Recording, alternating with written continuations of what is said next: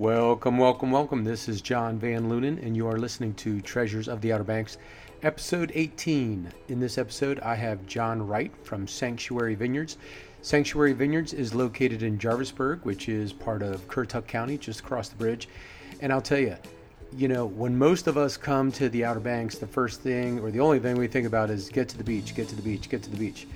And I tell you, if you have the time to backtrack or stop on the way in or stop on the way out, you really want to stop by Sanctuary Vineyards. We had an excellent talk. We sat down in the back of the shop where they do the fermenting and all that good stuff, and we talked about everything. This is a bit of a long conversation, but it was so interesting. John is a wealth of information. He's lived here his entire life, except for a little bit of time away at college, and he knows the business. He knows the area. He knows the business. And we start from the ground up. We talk about, his family and how they got here. We talk about the development in Currituck County and just what it's been like living on a farm and having, a big footprint in the community like that. They own waterfront property. They're familiar with Dews Island and the Hunt Club over there. We talk about that very briefly.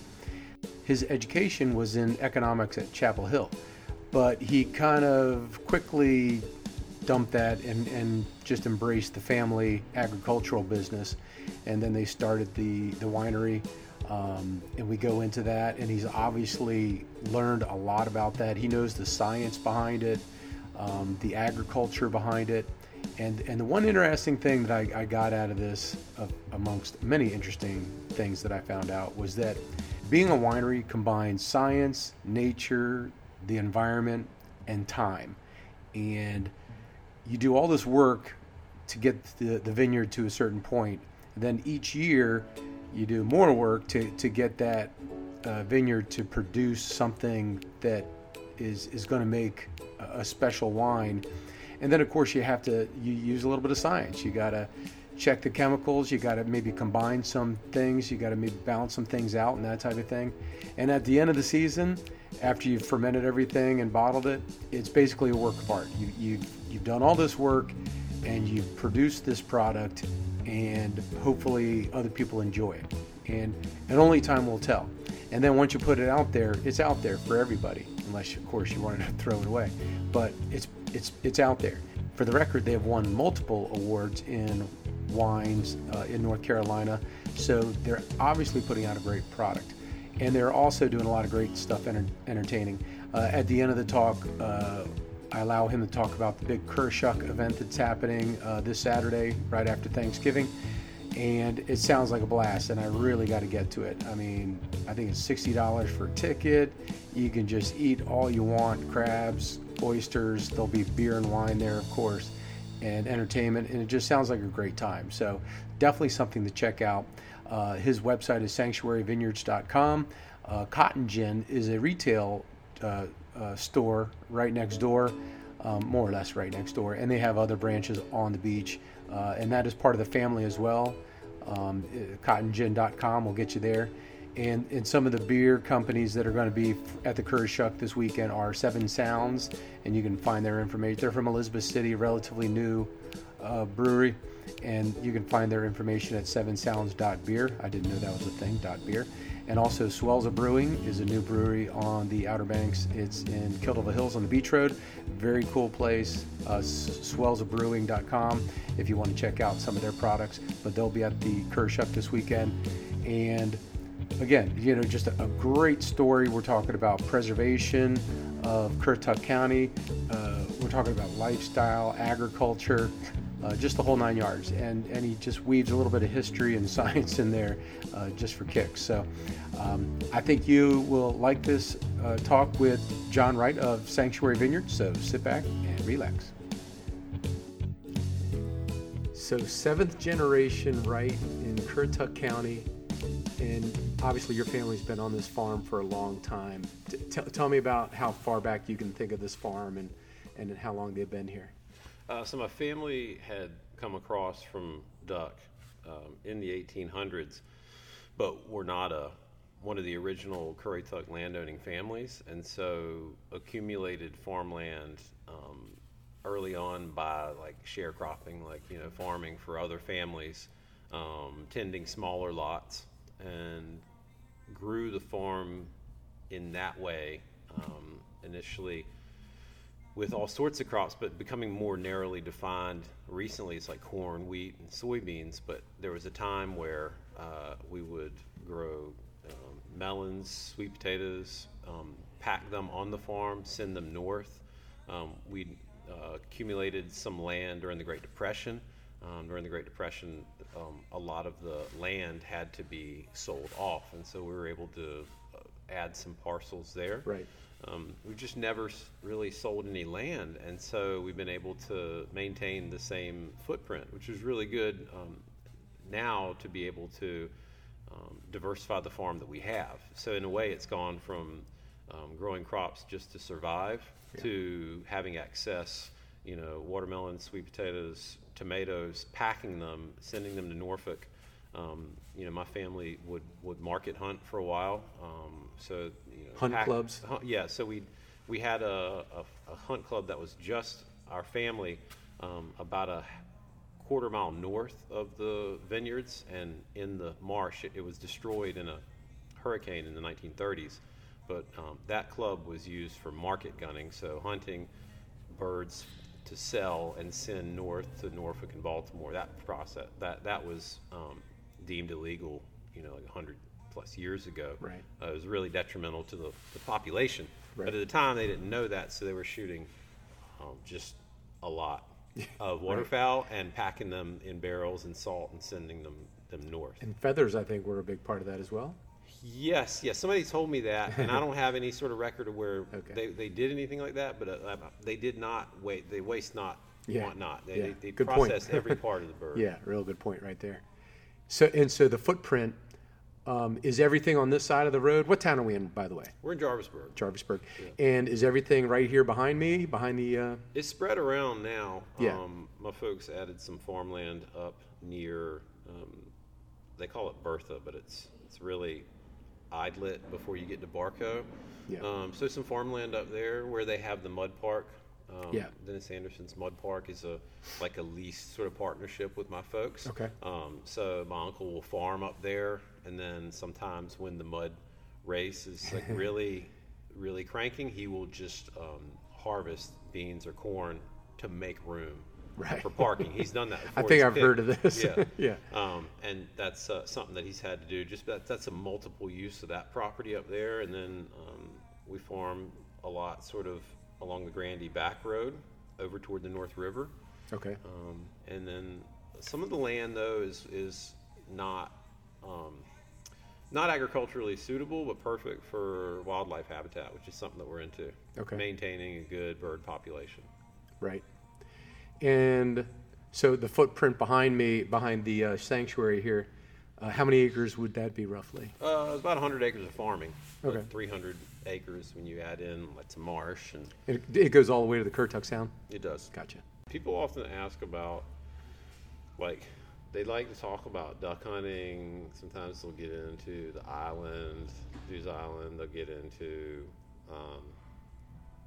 sort of what it's like to sort of be in this area with development coming in. I get that all the time. And, because for a lot of folks, Currituck is like the next frontier of development. You're right.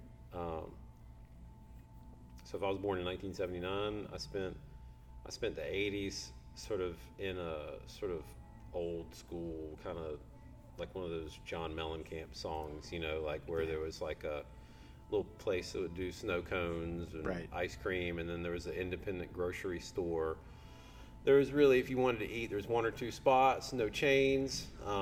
It felt like sort of this sort of throwback type community. Yeah. And then they put the 4-lane in like 85 or 86, which had to be done because they were getting backups. The old bridge at Coin Jock used to be a swing bridge. Oh yeah. It wasn't a flyover. It wasn't an overpass bridge. Right.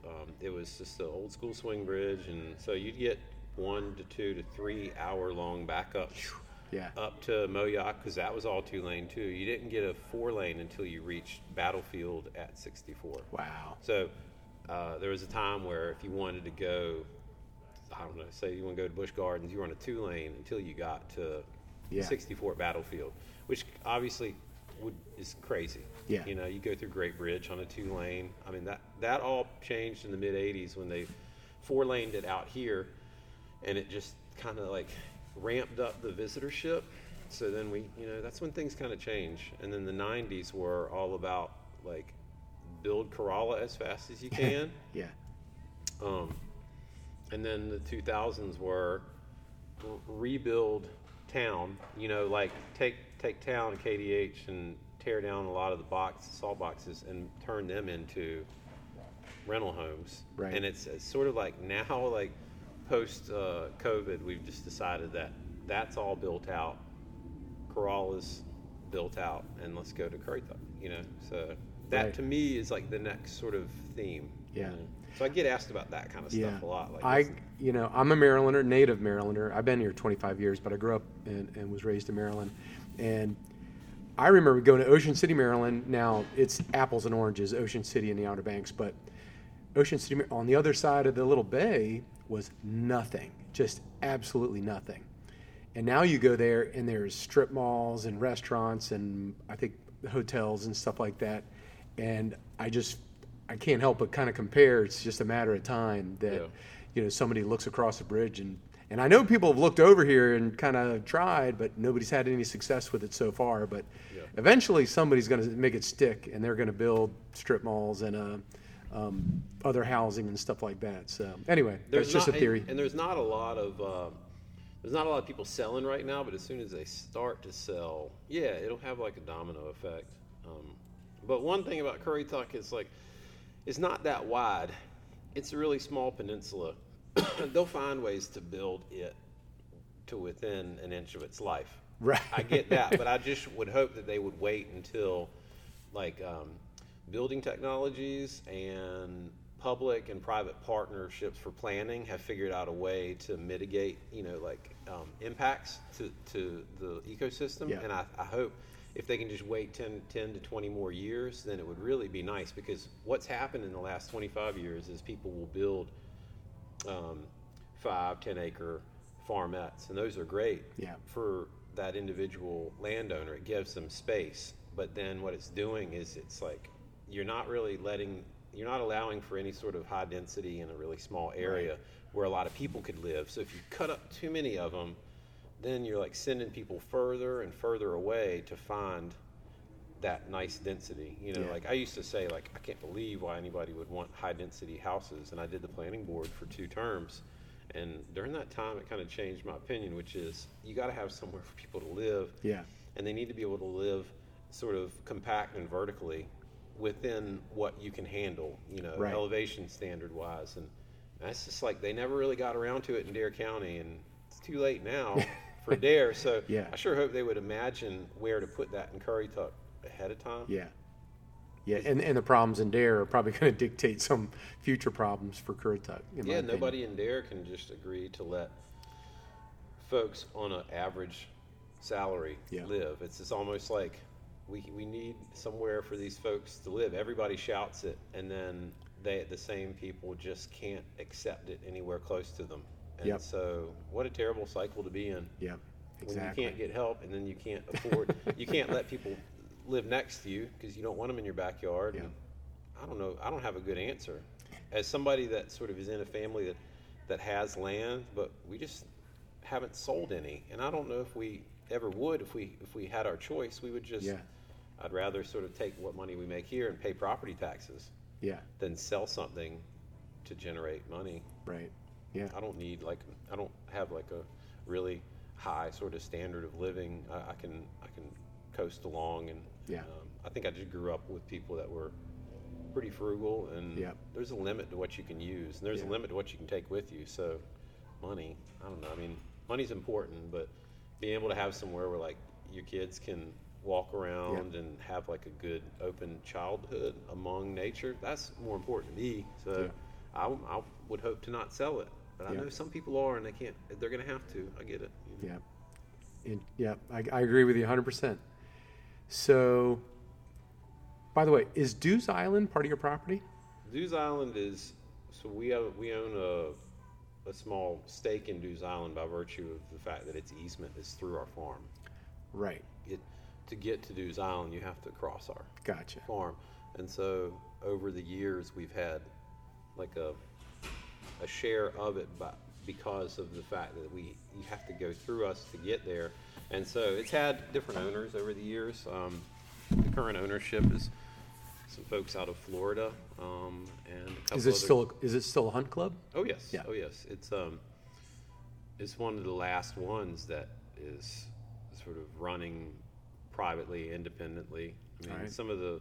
you have some clubs that Pine Island that are affiliated, with Audubon or are part of sort of easements where they're not going to hunt all the time over there. They're next to a lot of development, and they're trying to preserve the birds they have over there.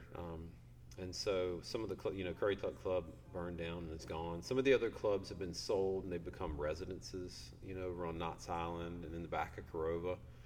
So Dews Island continues to be solely for the purpose of hunting. There's no private events. Nobody really goes over there other than to hunt. Yeah. And I mean, it gets a lot of traffic from people renting like boats and jet skis. So and that's how I know about Dews Island. Is I used to rent jet skis and duck, and we did jet ski tours, and there really wasn't a whole lot to see in Currituck Sound. So, well, there's Dews Island, and sometimes there's horses over there. Let's just circle around Dews Island. So that's the only way I know of it, honestly. Which, I mean, I think it's an awesome place. It's melting, Is that right? like the way a lot of islands in the Currituck Sound are eroding. Excuse me. I knew what you were talking about. I like to call it melting because I feel like people hear erosion and they just think, well, this is some guy's like land he's losing to water, so he's losing like tax value and boo-hoo, whatever. Right. But if you start to think about, I mean, when I think of stuff melting, I realize it doesn't come back. Right. It becomes one with what's around it. So I talk to people about marsh loss and erosion. I say this land is becoming liquid. It's melting away, and we're surrounded by water, and we love water, and it's part of our existence. But if you enjoyed the use of land for some purpose, and then it ceases to become land, then that's a problem. And so, like with Monkey Island, that place is gone. Is that right? In terms of any sort of higher use for humans, it is not. It's a rookery now, and it's a snake bed is what it is. Yeah. And I haven't been close to it in 30 years because there's why go. I mean, you can look at some Can't egrets. get out and walk around, right? Oh, absolutely not. I don't know anybody that really goes around there anymore. I think maybe some like Hadley Twitty will take a boat tour around there. I think I heard that, But yeah. I seriously doubt that she's trying to get anybody close to where that is. Yeah. I think I heard she wasn't allowed to get on that island for some reason. I don't think that. Yeah, and I think that it's still privately owned. But I mean, the concept of a tour around it, I think, is cool and it's fascinating. It's a good thing because if you want to see egrets, there's so many of them. Is that right? It's unbelievable. It's just that the snakes are kind of, if they're like the snakes at Dews Island, they can be aggressive. And so getting close when there might be thousands of moccasins as opposed to just 10 or 15, I mean, it just strikes me as like kind of foolish. But like that's the fate of islands like Dews Island, which were built up only by putting a little bit of fill on top of or around like the one little bit of high ground that's there. Every other part of it is just hundreds of thousands of years of just sort of glacial silts accumulation, marsh grasses that are pretty fickle and need a certain mix of intertidal range. They don't have that tidal range anymore. They've become subtidal. I don't know what it is when you're they mostly die off wet or something. They're hypoxic, when the water comes in, and it's not from anybody putting around on boats or jet skis. It's really not wake related. It's just the inundation. I have 1 acre little vineyard of muscadines, which are that native grape. It's indigenous to North Carolina, and I planted them for U-pick because I wanted people to be able to show up and go pick a bucket and come weigh them and then visit. And it was like a fun sort of side hustle that would generate a little bit of goodwill among the community too. Right. Because the locals love muscadine grapes. But we planted them in one of the lower spots of the farm, which is 14 feet, 13 feet elevation, but it's 2 feet lower than the surrounding land. And so the rain that comes off the highway and the rain that moves backward from this other 5 acres runs toward it. And so it's flooded for a few days each year, the last 5 years, and it's dying. So the vineyard's dying. It's 13 feet above sea level, but because of the groundwater, it's I don't know. My granddad grew tomatoes and sweet corn there for 50 years. I mean, I don't think that it's not suitable for anything anymore. And so that's like indicative to me what's happening to the water table. Over time, you've seen the water table kind of change its profile. I get the water table is coming up, and so that's all part and parcel of the same issue. You know what's interesting?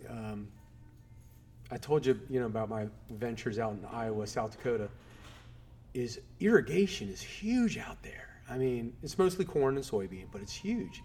Yeah. I see you do have some irrigation out back here, but I just don't see I don't see the irrigation here that I did in Iowa and South Dakota. Is there a reason for that? The irrigation here is usually not needed because of the water. I'm sorry, I'm cutting you off. No, because of my uncle put that center pivot irrigation in the late 70s, early 80s. I'd have to ask him. My granddad was still farming a lot back then too, and I think it to them was sort of them trying to be more competitive and reach higher yields on this loam sand that we have. And but for the most part, lower Curritucks, my uncle would disagree some years when he has good yields, but it's typically a harder place to get top earning yields. So your bushels to acre mark in Shawboro can sometimes double the yield here in Jarvisburg, because Shawboro has some silt, some dark silt mixed in with the loam, and so there's more humus, there's more tilth in the soils of Shawboro and northern Currituck, and the yields, they're just going to be higher. So down county farmers have had a challenge in terms of yields. They tend to see the best yields in years where there's just like weekly drenching rains. All right, that makes sense. Which those are not really as common in June and July as they were during my granddad's era. And this is anecdotal. I don't have this in front of me, but if my granddad would have said that, and then my uncle said it, I believe it. You know, that they used to have rains they could count on in June and July. And now we go into a drought cycle, at least in Lower Currituck, we go into a bit of a drought cycle during June and July almost every year. And then August is a roulette of weather. Right, because one hurricane could change everything. Yeah, I believe it. When you consider the Native Americans didn't use a writing system, it was all just knowledge handed down over generations, and they knew when the fish were going to show up. They knew when the birds were going to show up. They could predict a lot of this stuff without. So when you say that, your family members had just passed down observations, I think that's pretty critical, and I think that's pretty important. And I'd say it's probably, there's a lot of truth to it. There might not be hard numbers, but I'm sure there's a lot of truth to it. It's crazy how they're going to be able to extrapolate so much data from the weather stations I track and log here on the farm. I mean, I'm kind of a data guy in some respects.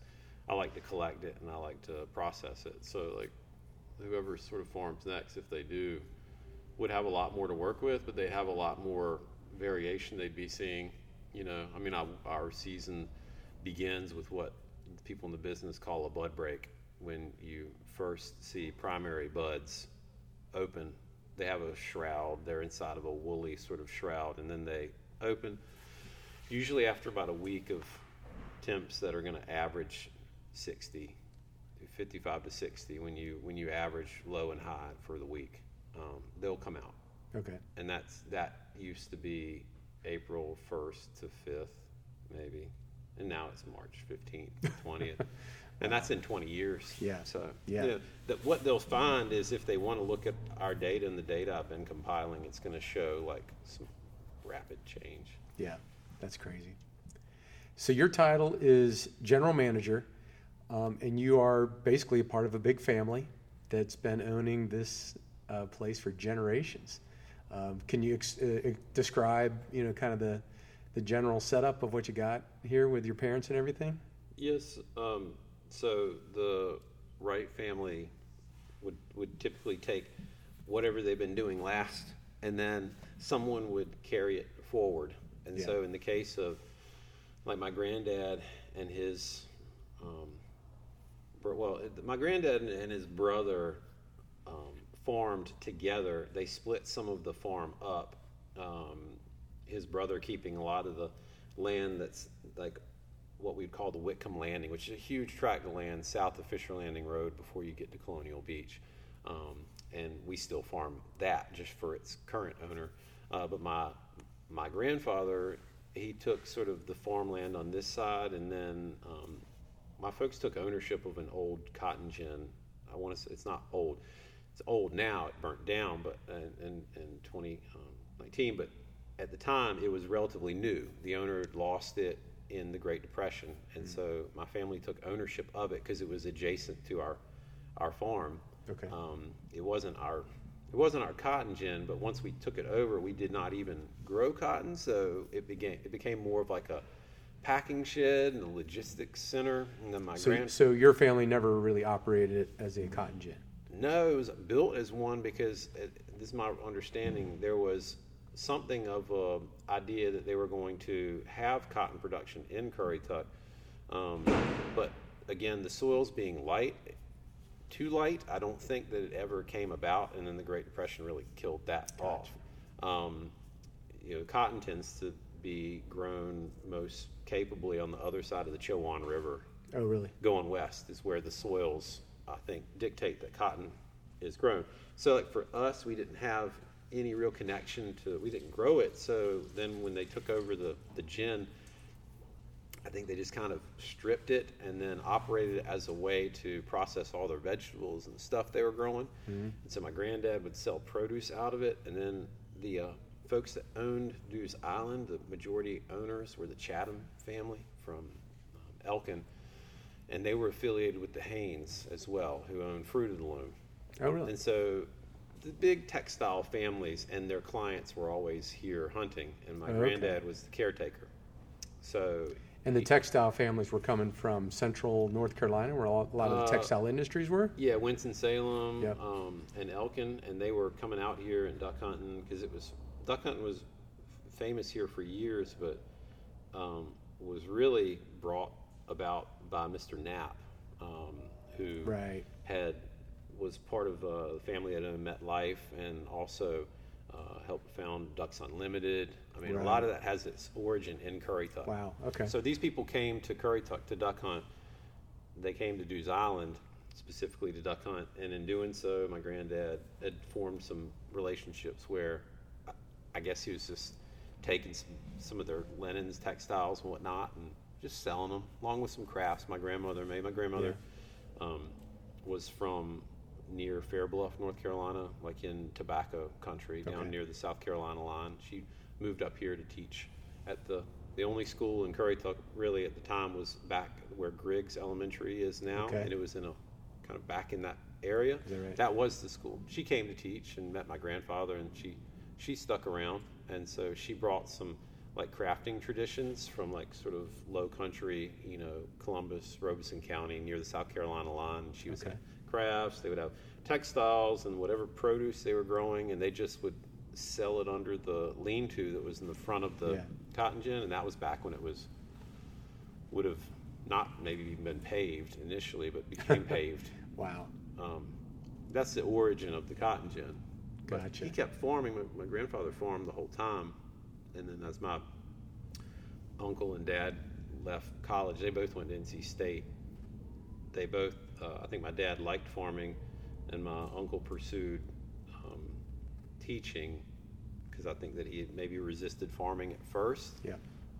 And he'd gone to work on a ranch in Australia. He'd done a few other things. My uncle sort of branched out, but ended up farming. I think it was sort of his calling. Right. And then my dad just went to school with farming and ag agronomy in mind, but also I think had a sort of business interest that would have taken him adrift from farming. Right. He has a corn allergy too. I think that's like they told Ironic. me. They told me like sometime in the 70s it became really apparent that he was having he had like some sort of a grain like allergy. So it was just keeping him just completely congested, and he's just like having to wear a mask all the time while you work around the grain bins. It's not fun. So I think practically they were both farming for a while, and then it became apparent that there's a need to utilize the building for something outside of agriculture, so hospitality and retail. And so the timing of that was probably pretty good. I'd say so, because the late 70s early 80s were the time when I think you began to take the Outer Banks from being just fishermen. Like you'd see these sort of guys in a truck just surf fishing, pure fishing, and then that would be it. That's what I hear. That's what people say. Oh, in the 70s you'd go surf fishing or camping, go to Hatteras. Yeah. And then they started to develop just enough hotels and just enough restaurants. Right. Maybe a putt course here and there to bring a family in. And I think that was a 80s thing. Yeah, that makes sense. And with that opened it up. Yep. And so you're almost, it sounds like the family members are kind of stewards of the farm, and it just evolves, as generations are added. And it sounds like everybody's on the same page. Like we're not going to cash out on this thing and go live in Florida. We're just going to keep doing what we're doing. Is that pretty accurate? That's what I think. That's what I hope. Yeah. It's hard to say because you can't go on forever doing this, but I wouldn't want it to stop with me. Right. I imagine at some point it'll stop, but there's no reason why. I was just in Ocracoke. We delivered wine and stayed overnight, and to visit the Springer's Point, that trail. Yeah. That place could have been developed, one of the most premium places to have a house. I can't imagine a place with the elevation and the access to deep water. That could have been sold 10 times. Yeah. And the fact that it didn't meant that somebody resisted the urge, Yeah, and that's a good word. I think they just resisted the urge to cash in and just hang on to their heritage, so to speak. So I respect that. I don't know. I can't. I think of all the things for example, if I'd see a piece of junk food, I'm going for it. It's like a Dr. Pepper. I'm drinking it. I have very little impulse control when it comes to my diet, but I do feel if somebody came up and said, here's $1 million for this piece of land, I just don't see. Yeah. And that seems crazy. Because you think about how many Dr. Peppers can you buy with $1 million? You have an endless supply of Dr. Pepper, but the fact remains the feeling of knowing there's been a lot of people already that have thought you could sell this for 100 years, and probably it's land, but it's just more than that. Yeah. It's the idea that I could just walk out here one night and just sit there and watch one of these planes take off, or one of these sort of space shuttles, and see that. Right. And I've got no light anywhere. All the lights are off, and I've got my own little piece of history. People have been here watching, God knows, comets and things pass over for years. And once you sell that, I don't know. Yet it just starts with little bits of here and there. It might be light pollution from some sort of mixed retail commercial development on a neighbor's land. Yeah. And you can't really change that. But you don't necessarily want to just say, well, they already sold, so I guess I need to as well.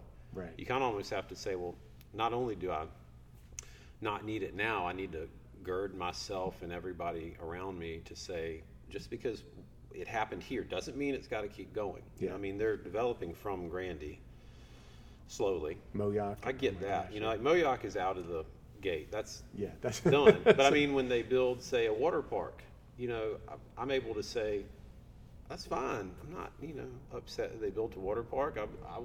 I went to the water park within a few weeks of them being open. I just said, I can't hold out any longer. It's a water park. It's hot, So I went and I had a great time. I guess there's there's a duality there where, Yeah. I mean, I'm not going to tell people they can't do something with their land, but Yeah. I'm pretty firm in my own belief that I don't need that for this. And so eventually, I wish that Jarvisburg could have like some trails that would connect the North River, which is if you turn at the Fisher Landing Road, it goes right back to the North River. It's wonderful back there. It's a nice little view of Camden, the peninsula of Camden County, and then it empties the ICWs out there. And Yeah. you could connect it. There's our elementary school over there where my kids go, and then you come up here to BJ's, get barbecue. Then there's us. You got eventually the Weeping Radish will reopen. It's a nice little. It's 2 little farm stands. It's a nice little spot. Yeah. It doesn't really need like a lot of commercial activity. If Grandy wants to keep doing that, then if you left little like green sort of corridors Right. between them, just if not for humans and for animals, they need some green space. Yeah. I mean, they need to be able to move and get about. You can't just cut off all their access. So I think long term, yeah, it'll develop heavily, but my thoughts would be that we could, if anything, develop some kind of a park here. Yeah. Something that had more civic good. Right. Whenever I go to a park, I think like, well, here's a place where somebody either refused to sell or opted to take way less money than the market would dictate. Right. Parks don't tend to get built on somebody getting super paid. They tend to involve somebody maybe doing a tax break or finding some sort of swap. Yeah, that lady whose name escapes me right now, but she owned all that real estate where town of Kill Devil Hills, the high school, the middle school, the elementary school, and I think maybe even Run Hill. I mean, Yeah. apparently she owned all that stuff, and she gave it away for a nickel, Yeah. And Yeah. I'm glad she did, Clair. because it's Yeah. turned into a nice, perfect little place. Everything is right there. Town hall, the police station, everything's right there where you need it. And if you didn't have that, you would be impossible to cobble it together. Right, exactly. You'd be spread out all over the place, and it wouldn't work as well. I get it. Well, one day that'll come to Currituck, and I don't know if they need to. I guess if everybody else wants to cash out, that's fine. I've had more than enough talks with my dad and uncle where they said, despite whatever appearances of having these businesses and however it looks, they conduct themselves in a really frugal manner. Yeah. And I grew up around that. Yeah. I grew up with some caretakers and some family friends that, they would have they drink out of a well. I mean, they would eat out of their own garden, Right. raise their own poultry. I mean, these are people that I grew up around and in the care of. And so some of that, it's like, I kind of get, I get it, yeah. I get it. They were living, and they were older folks, when I was real little. But to see some of the people that had lived like kind of old Outer Banks lifestyles, Wow. where there wasn't central plumbing, Wow. where, like that kind of thing. I don't necessarily want to carry all those practices myself, and I'm not going to. But to have grown up around that, where people are like, well, we're not buying that because I preserved those last year. We don't go to the store for beans. They're right here. They're ours. That's kind of a lost concept, and Yeah. I can't adopt all that because I'm super busy with my business and Yeah. kids and career. But just to remember that, like, if you can live that way, then you can really live like in a smaller footprint and be happy. That's long term. I hope that helps carry over toward my kids too. Right. And maybe they don't want to sell anything either. They might just want to.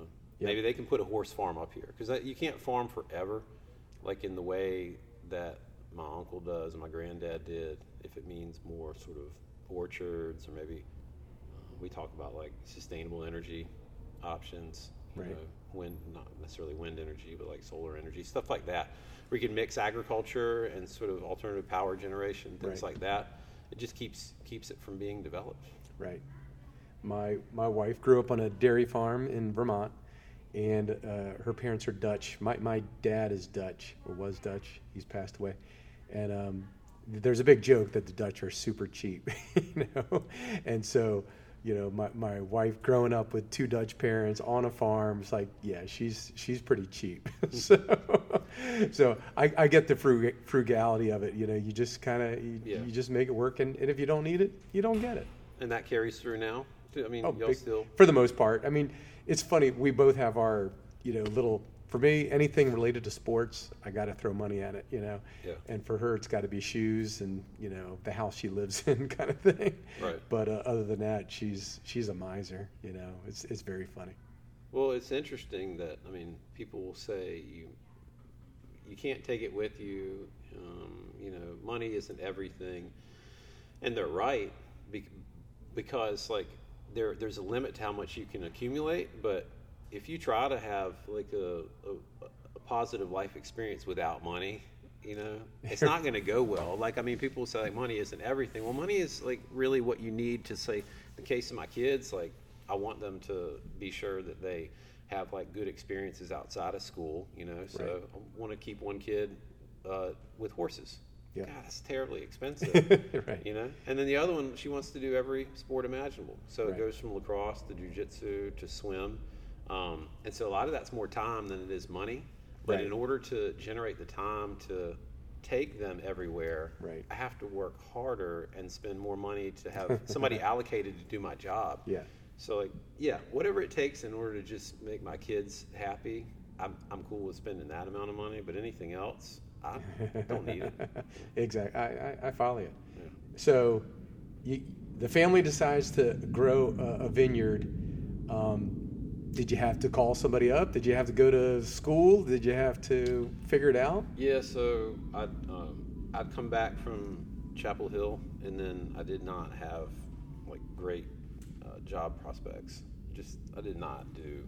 I think I did pretty well here, going to public schools here, and then when I got there, my study habits weren't the best. I probably decided to maybe sample the nightlife. Sure. And so anyway, I got out of Chapel Hill with a degree, but nobody was begging me to come to New York or right. DC or Atlanta to do any banking, or any finance stuff. So I came home and just figured I would sort of wait a year. I graduated right after September 11th, so I'd interned with an investment bank, but with an investment firm, but there's no job prospects there. After September 11th, there's not only a hiring freeze at most of the firms, but there was just a general feeling that they were not going to be hiring for that class in large part because they needed to see what the industry was going to right. do. So it was sort of a holding period, a holding pattern. I moved home. And then while I was here, I did not have the idea for a vineyard. My uncle and dad had been, I don't know if they were cruising up to Knott's Island for some decoys. They'll buy decoys. Okay. And they were up there and noticed that they'd gone from having just the Martin farm, which is an old peach orchard and vineyard that was planted in the mid '80s. They're the oldest vineyard that's European style vineyard in Northeast North Carolina by a wide margin. So there'd been a second one planted. So in the course of just a few months in 1999 or 2000, they'd gone from having one vineyard that had 4 or 5 acres of Chardonnay and Cabernet, and it was a bit of an oddity. It's kind of a curiosity that this farmer, David Martin, was planting European vines out here. This new, he's a retired plastic surgeon from Virginia Beach. He had added something 10 to 12 acres in 1 year. So he tripled the size of the vineyards on Knott's Island. In 1 year, and my folks had noticed. They'd stop by and they're just think about that, because I'd been at Chapel Hill and I had drank wine at Chapel a lot. Cause you were practically an expert. Yeah, UNC they don't drink. There's a subset of people at UNC that are that stereotype that wear bow ties to football games and do wine and cheese tailgating. Yeah, that's a real thing. That was UVA. We lived in Charlottesville. There was a UVA crowd like that. Oh yeah, and UVA I think is probably dialed up even more than Carolina in that regard. Right. But so anyway, I actually joined in among a group like that where we would drink like good wine on the weekends, what we thought was good. And you spend $25 on a bottle of wine. This is in the 90s. I mean, that would get you pretty far. And so like I appreciated wine by the time I came home, and without really thinking about it, I just went over to Knott's Island because my folks had put that concept in my mind, and met with the Moonrise Bay. It's the name of the second vineyard. And then I sort of followed back up with the Martins from the original Martin farm. And between the two of them, over the next few years, they were giving me all the sort of intel I needed to know how to plant a vineyard. And were your parents, were they just trying to open up a door to kind of, well, you know what, if you want to stick around and farm with us, awesome. Was that kind of the long-term plan? I think they thought it was just like so for example, for a time, my uncle grew cotton. And this was when the market price for cotton was strong enough that we felt like it could be sustained. And I don't recall if it had something to do with NAFTA or the way the global trade controls on cotton were running, or if there was a problem in the Middle East and Asia, but cotton was just the thing to grow. And so we had cotton like next to the cotton gin, and it was just the most curious thing that people wanted to pull over. They didn't know what it was. They just wanted to walk in it. They would get tore up walking through it. And it was like a curiosity. Yeah. And I think that my folks said, well, you know what? We had to take the cotton out because they had issues with like a blight and weevils, and it was bad. So they got rid of everything before the gear, all the equipment lost all its value. They needed something, I think, like, what's this sort of cool thing that's next to the cotton gin that looks interesting? Right. And that's what we planted. We did like a half acre on one side and a whole acre on the other side. And we were just going to send the grapes up to the Moonrise Bay facility and have them make it. And we did that until 2008, when their owner had some health issues and needed to sell. And they sold to somebody that was going to develop it. They weren't going to continue it as a vineyard. Gotcha. Knott's Island is pretty far off the beaten path, and it's close to Virginia Beach. And I mean, one of these days, people are just going to see Knott's Island as like this really cool rural extension of Virginia Beach, but they're not going to let that go anytime soon. Knott's Island is its own independent sort of republic of Currituck, and you couldn't get enough people over there to support that winery, and they had to hang it up. When they did, we had to come into this building, and we had to open this up in 2009. And you acquired the equipment to do all the fermentation, all the bottling and stuff yourself. Yeah, well, we started piecemeal. We bought a lot of the stuff from Moonrise Bay when they went out. Right.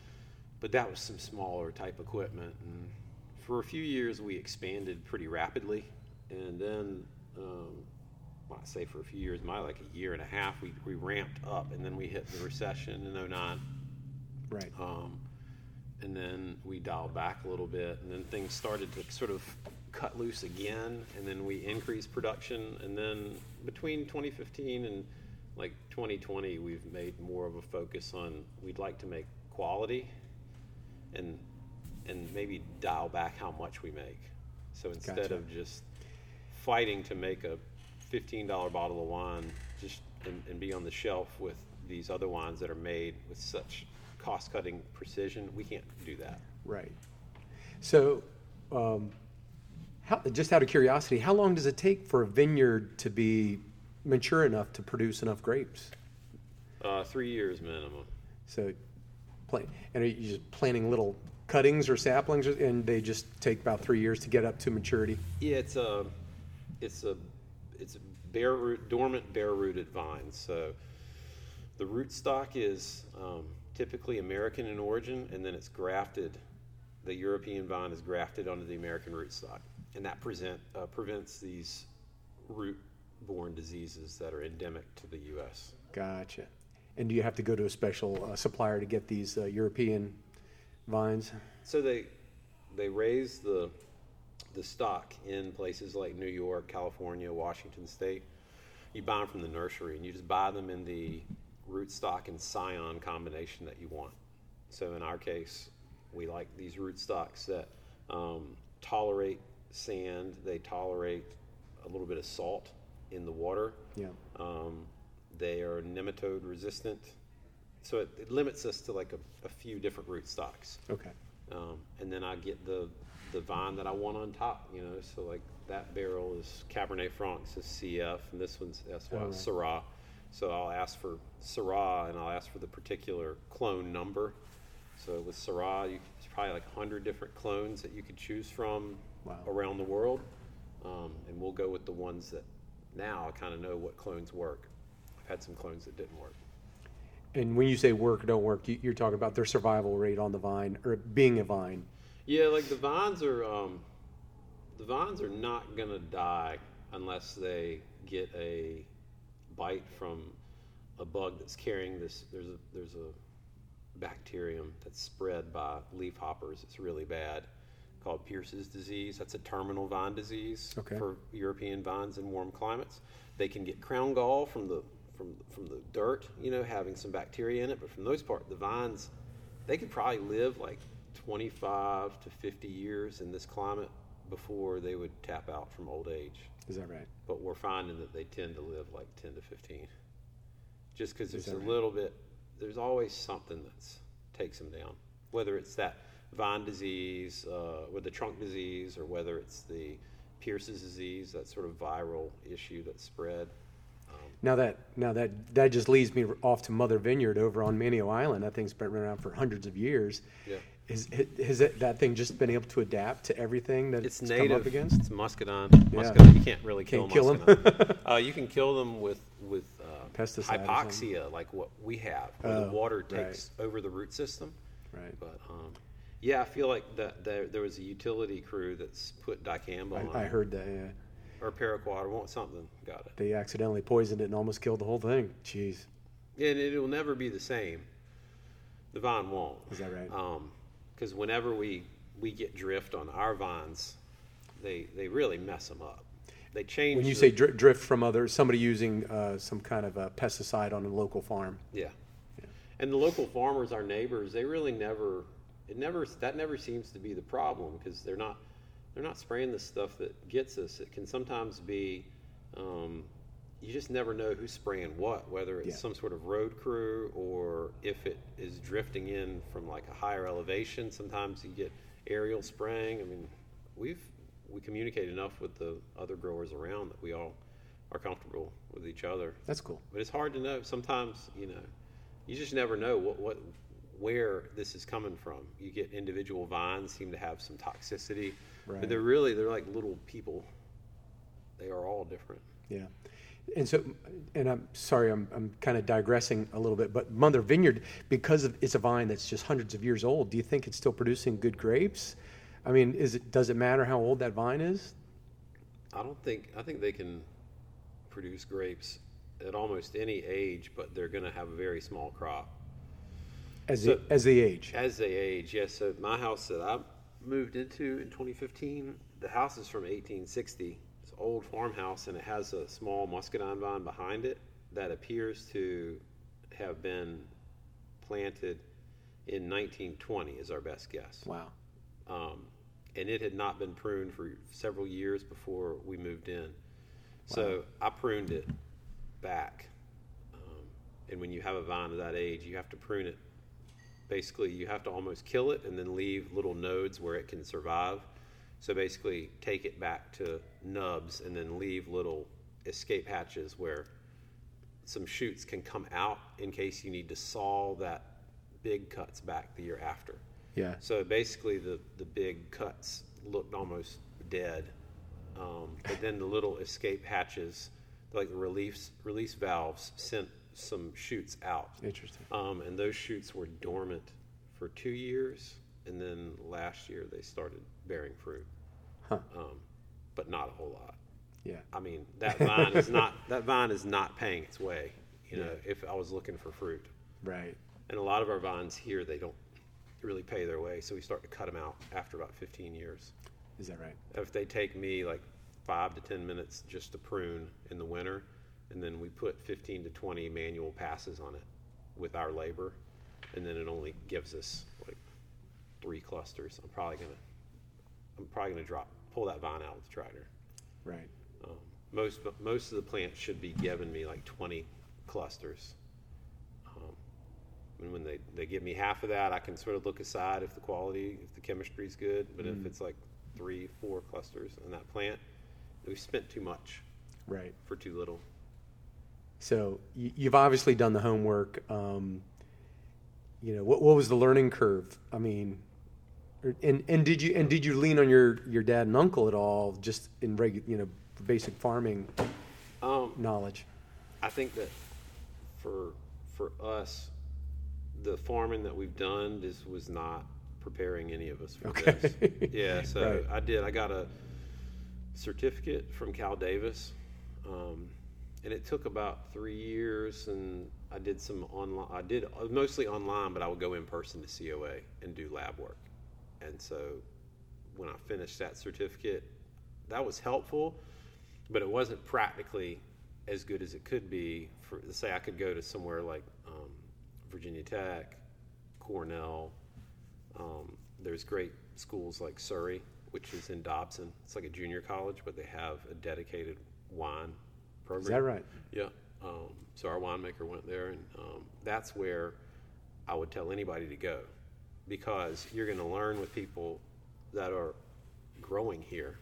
I have a certificate from a place where people go when you want to make wine in ideal situations.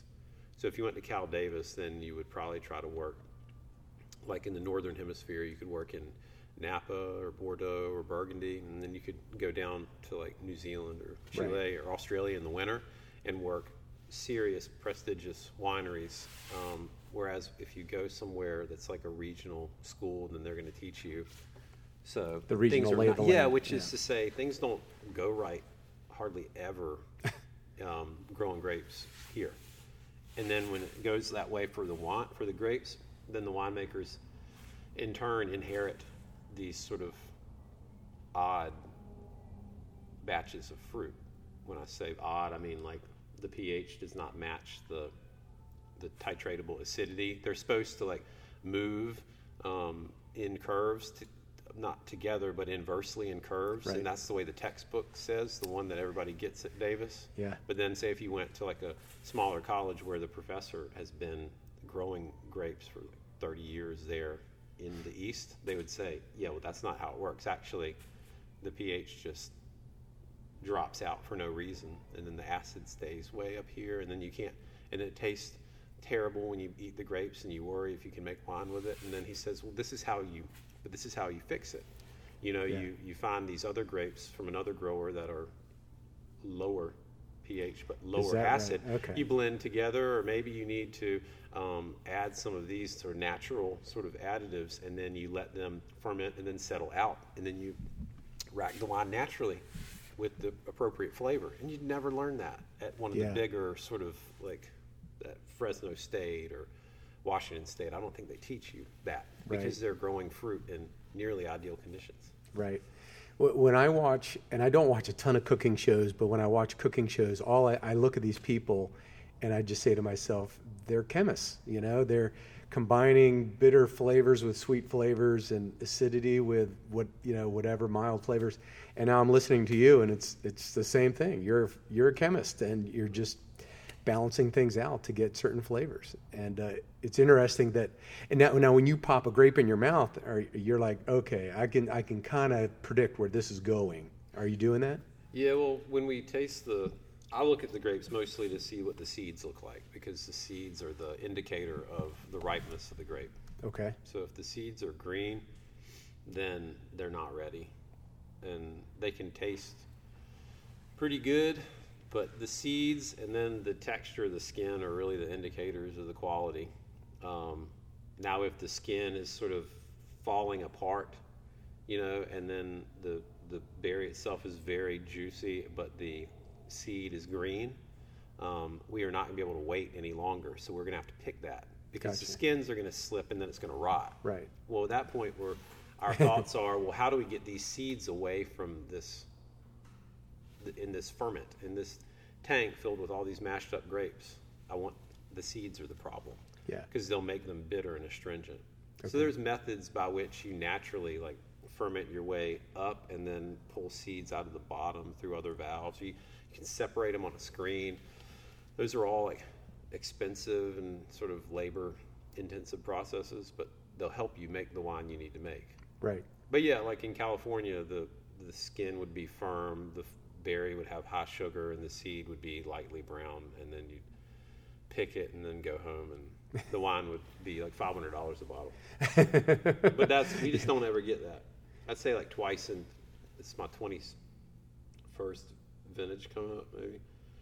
I'd say twice in 21 years we've had the kind of vintage where the grapes look like what I've seen Perfect in grapes. Chile or Australia or when I've traveled. Right.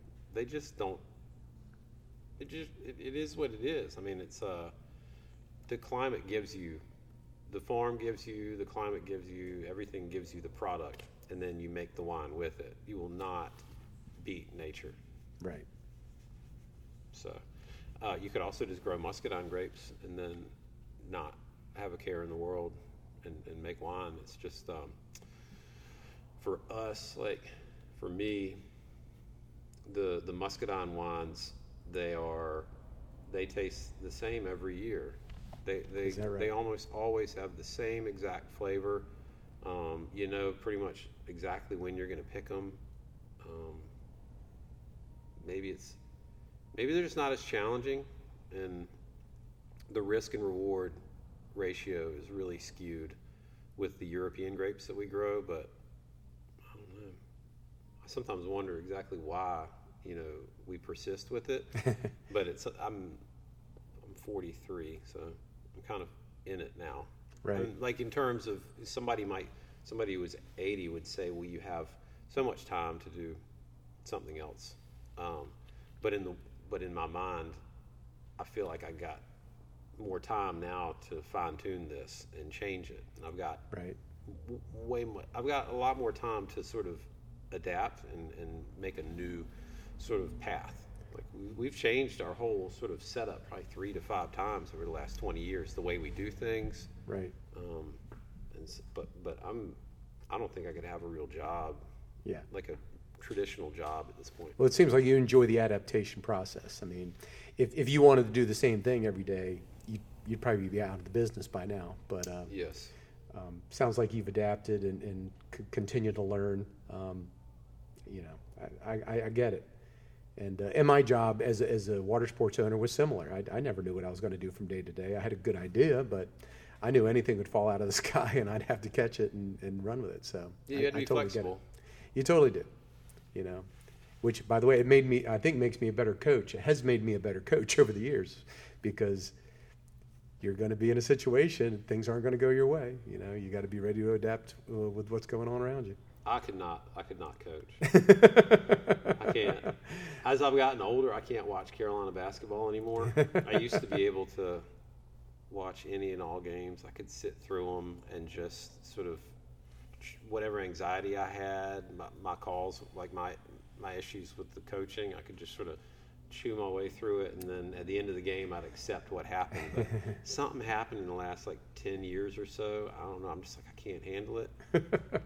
And Roy, he was an amazing coach. But I'd sit there and I'd be like, what are you doing? And then I'm sitting there thinking, what am I doing? Asking you what you're doing. I'm on a couch in Currituck. Right. I have no place telling you what to do. Right. But in my mind, I'm sitting there thinking, gosh, you could have done things so differently. That's why I think that coaching is one of those totally underappreciated sort of jobs. A little bit. Well, I mean, at the pay scale and level at which most coaches are. Yeah. I think that is wildly overpaid for some professions. Oh, for some professions, absolutely. Yep. But I think the folks that are coaching on the high school level, they're not getting paid enough. I don't know how they survive. I mean, they're at school at 7:45 and they get off the field around 5:30 or 6, and I don't know how they survive. I don't know how they have time to do anything else. So we've been watching Friday Night Lights, my wife and I, because we just run out of stuff to watch, and we seem to have been able to agree on it. And I realize that's not at all what it's like, sort of coaching any sports around here. Right. But it's kind of interesting to see, the way that people try to balance being an educator with being a role model and being a coach at the same time, and how, at least when I was growing up still, that seemed to be all the coaches had to teach too. Nobody was really just like, oh, I'm just the coach here. Right. They were your math teacher too. You know, and they were like out there putting people on the bus, and they might be breaking up a fight. Yeah. I was thinking, gosh, that seems like a they're correcting papers, and if you're me, you're breaking down film and entering stats, and it's everybody just keeps wanting more and more. So how do you see the business evolving from here? That changes every few weeks.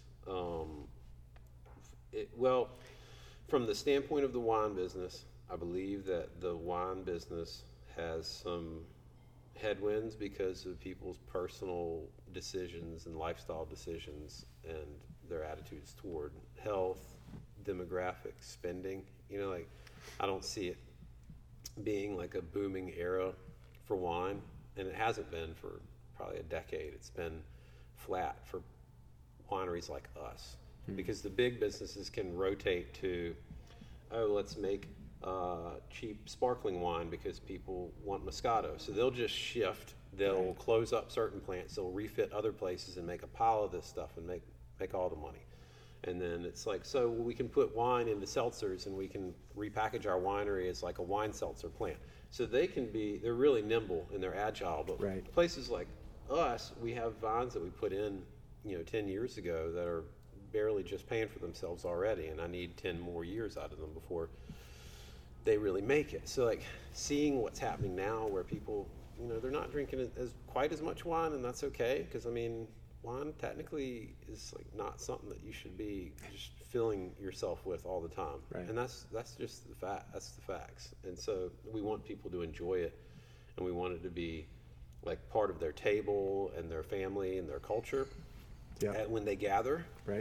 But I don't necessarily need people to pile up cases of wine, and go like just drinking a bunch of wine by themselves. Right. I don't need that either. Yeah. And so like there was a phase where people were like pounding wine after COVID, but it was like but it was cheaper wine, and it wasn't necessarily, they weren't coming out here and enjoying like being in Currituck and going to the farmer's market and maybe getting some barbecue or looking for antiques and doing like sort of fun like Currituck day. They weren't doing that. They were just buying wine and staying home, and we weren't compatible with that, and I hope they come back around to experience-based tourism, and I hope we continue to grow like our local partnerships with locals here, as well as local businesses and nonprofits. And I hope that if that synergy continues, we can go like 20, 25 more years probably.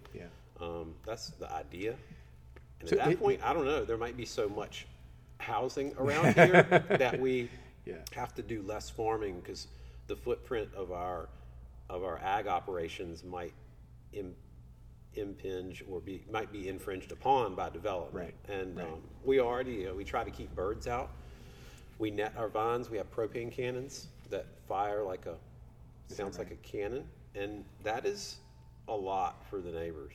And that's I'm not going to say that like we're going to do away with that completely, but finding a way to keep birds from eating our crops, it's kind of important, while scaring them, while not affecting the quality of life of our growing community, is a challenge. And that's not a 20-year challenge, that's a next year challenge. Right. Well, it sounds like you've kind of settled into a niche you're comfortable with, that small vineyard farm, and in serving mostly the local people, tourism, all that stuff. So it sounds like you're pretty content with where things are right now, and kind of see where things go as needed. Yeah, I'm not trying to perfect anything anymore. I think I've figured out that there's going to be some folks around here that will never come over here and try the wine. It's like, I don't know if it's just kryptonite, like stopping once they've left the beach. And, they just got to get to Target, or they got to go to the airport, and they got nothing else to do, but like they can't stop. I'm never going to get those people to stop. And then I got some folks that have had a couple bad North Carolina wines in the past. Possibly they were too sweet. Possibly they were mishandled. Possibly they just were served like in the sort of inappropriate setting where they weren't matched with the food. And so therefore, if we are going to pay for the sins of whatever bad wine experience they had, I mean, I hear from countless regional wineries that are like, yeah, somebody came up to, Maryland and they had some like blueberry spritzer and they hated it and they assumed that all Maryland wine was like a blueberry spritzer. Right. And there you go. And that's your customer that you have to like fight to get them back. I used to do a lot of that. Like, please come. I promise you it's good. And then I was like, you know what? Like, it is good. It's the best that we can make with all the sort of resources we have and the years we put into it. We're comfortable with it. It's a good wine. They've won best wine in the state. Like, George, we're like 2 out of 5 years. Yeah, so we won the best red wine in the state like 2 out of 5 years. I mean, we really have tried. I mean, and there's medals and things, and some folks are not going to. They just don't care. Yeah. And I get it, because wine from Currituck is something that a lot of people, they can't wrap their minds around. Is that right? Yeah. But I mean, as soon as they've had a glass of wine, they say, "Oh, that's really nice." And it's even better if they have it with friends. It's even better if they have it here with friends and we can talk to them about it and explain it. But for a lot of people, they are here all the time. They love it. They're part of our wine club. They're really loyal. And they're almost like part of our family. And so nurturing that is probably what we're best at. Nice. And I don't think for quality-wise, I mean, we'd love to make the best wines we can, but when we say send it into Raleigh and it wins the Wine Growers Cup, we're really happy about that. But we don't necessarily sit around waiting to pick the grapes, hoping that they're tasting just right so that we think that they could win some award. When like this fall, we didn't have hurricanes, we were able to wait. We just almost ready. No, wait another week. Almost ready. And there's some really cool wines in the barrel from this year.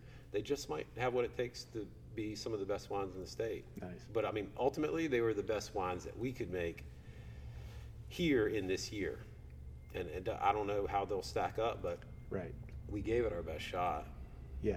In the end, you take, like you said it earlier, you take what you got. Yeah. Environmentally and whatever else, and like, I don't know if we're leaving it all on the field, as you would say. I mean, there's some years where I think like I didn't leave it all on the field.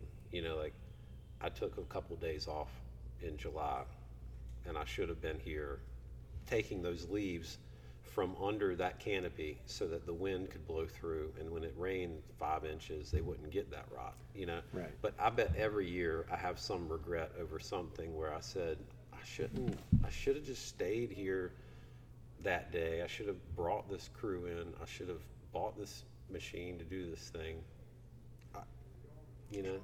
Yeah, I think if you're excelling at anything, you're always rehashing things in your mind, because you're always looking to, get better, learn, make improvements. If you're not, you're just destined to do the same thing over and over again, right? Yeah. Do you still have? Is there still a shuttle that comes from Duck to come out here? Yeah, it's Kitty Hawk Kites runs it. Right. That's pretty cool, I must say. When I heard that, I thought that was genius.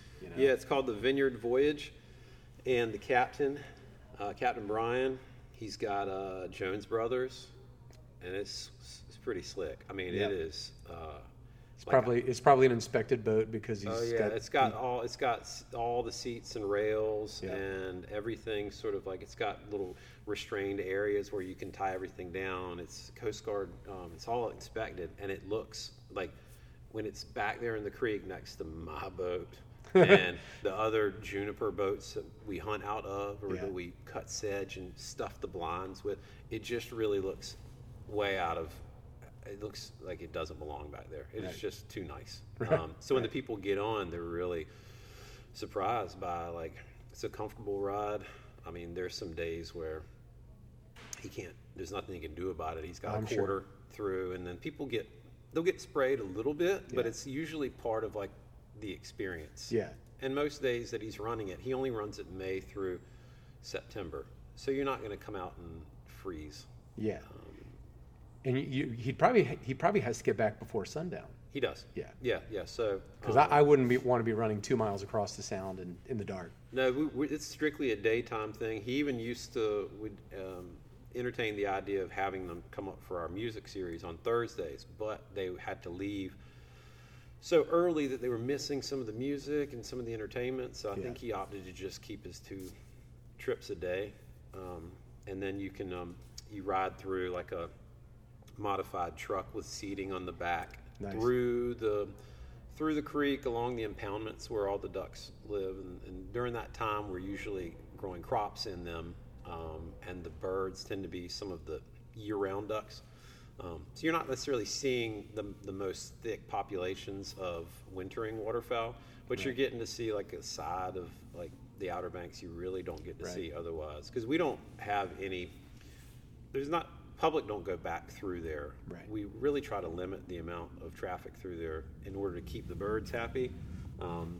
That, and the folks that go back there to duck hunt, it's not like a party back there for our customers. They want to go back there and have some privacy too. When they're flying up from all over the country to try to hunt ducks. It's a big deal for them. So we try to limit the amount of abuse that this farm takes. Right. Sure, we got a lot of traffic up here, and I like to let people walk around. We put picnic tables around in the vineyard. They can kind of walk around on a self-guided walk, but when it comes to the back of the farm where it meets the marsh, that's a pretty sensitive area. So there's nothing paved back there.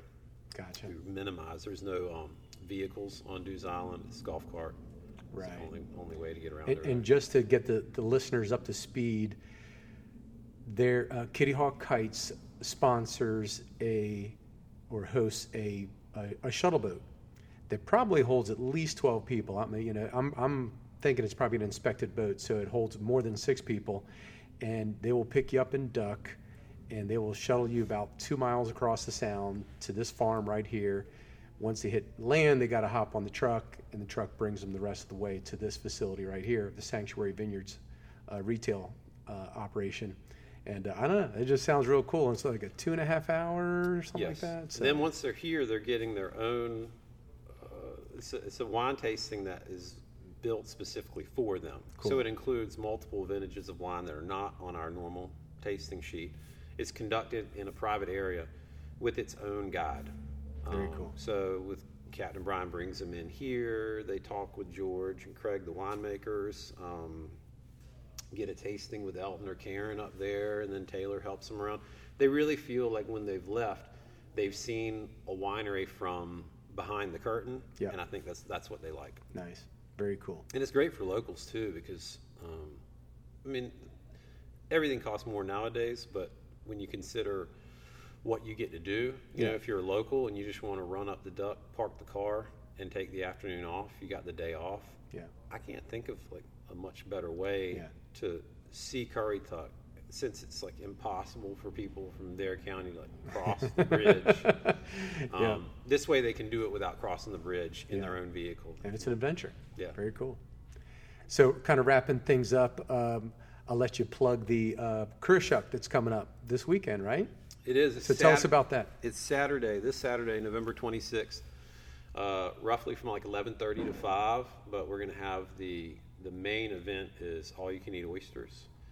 There's steamed crabs while they last. There's barbecue, hush puppies, coleslaw, fixins. Then there's going to be, so that's all you can eat. Wow. Then there's going to be a souvenir glass for you to keep, and you can sample wine and beer. You can sample throughout the day. What kind of beer are you selling? For Saturday, we're going to have 7 Sounds from Elizabeth City. Right. They're relatively new, and then Swelza from KDH. Yep. So that way you have 7 Sounds does like some really good traditional styles, and I think, like I'd say, they have some of those beers where you may not want like the fruity pebble sour, whatever it is. They're going to give you like some good sort of like straight up beers like you like. They have a couple cool hazy beers as well, I think they're bringing, and then Swells is always bringing something new and interesting. Okay. So between the two of them, you know, because we got some folks that they just want some nice lager to go with the oysters. They do not want some kind of crazy beer with barbecue. And so we want to try to fit everybody in. The same thing with the wine tasting. There's about 15 to 20 different wines that are on the tasting sheet. It's 5 hours, so we hope that people can have like 2 meals if they pace themselves. Wow. Yeah, so that's $60. When you think about it that way, if you show up early, then you hang around, and then have like another round, it's quite a deal. Right. But the tickets are online at the website. You can get them at the winery. They do sell out? It does sell out. Well, the tickets are 75 day of. So ideally in the next few days, we hit the sellout mark before we get to the day of. Okay. I don't like having to sell the tickets on the day of because our friends bring the oysters in, and the crabs are local. They do not, you don't want to run out. And so when I know how many people are here, it really does help. But people like to wait for the weather, but it's November, so it's going to be cold. It's going to be a little breezy. Right. Let's tell everybody to wear a few layers. They can come inside and outside. Okay. Excellent. All right. Anything else you want to share about Sanctuary Vineyards? I think we covered a lot of territory there. No, I feel like it's if you haven't been before, then you should, because it's part of like sort of a book we're writing here, like sort of our own take on Currituck, and it includes a lot of the old farm traditions, but it's geared towards the future. So if you haven't seen it yet, you should come out and visit, because if you've had the wines in the past and you're like, I want, I haven't tried them in a while, you should come back, because we've changed the wines every 3 to 5 years. Everything's new. We're always redecorating. We're adding new amenities and activities on the farm. So come back through and enjoy it. The off season, it's great for locals, because you've got the bar to yourself. Right. And you still have music in the wintertime? Yeah, every Friday night. It's called Friday Night Live. We're open 7 days a week. We're only going to close for Thanksgiving and Christmas. So we don't shut down for the winter. We're here just about every day. Yeah. Well, I love it. It's country, it's homey, it's friendly, and locally grown wine. It's just great. So, John, I appreciate your time today. Thanks for having me. Thanks for everything.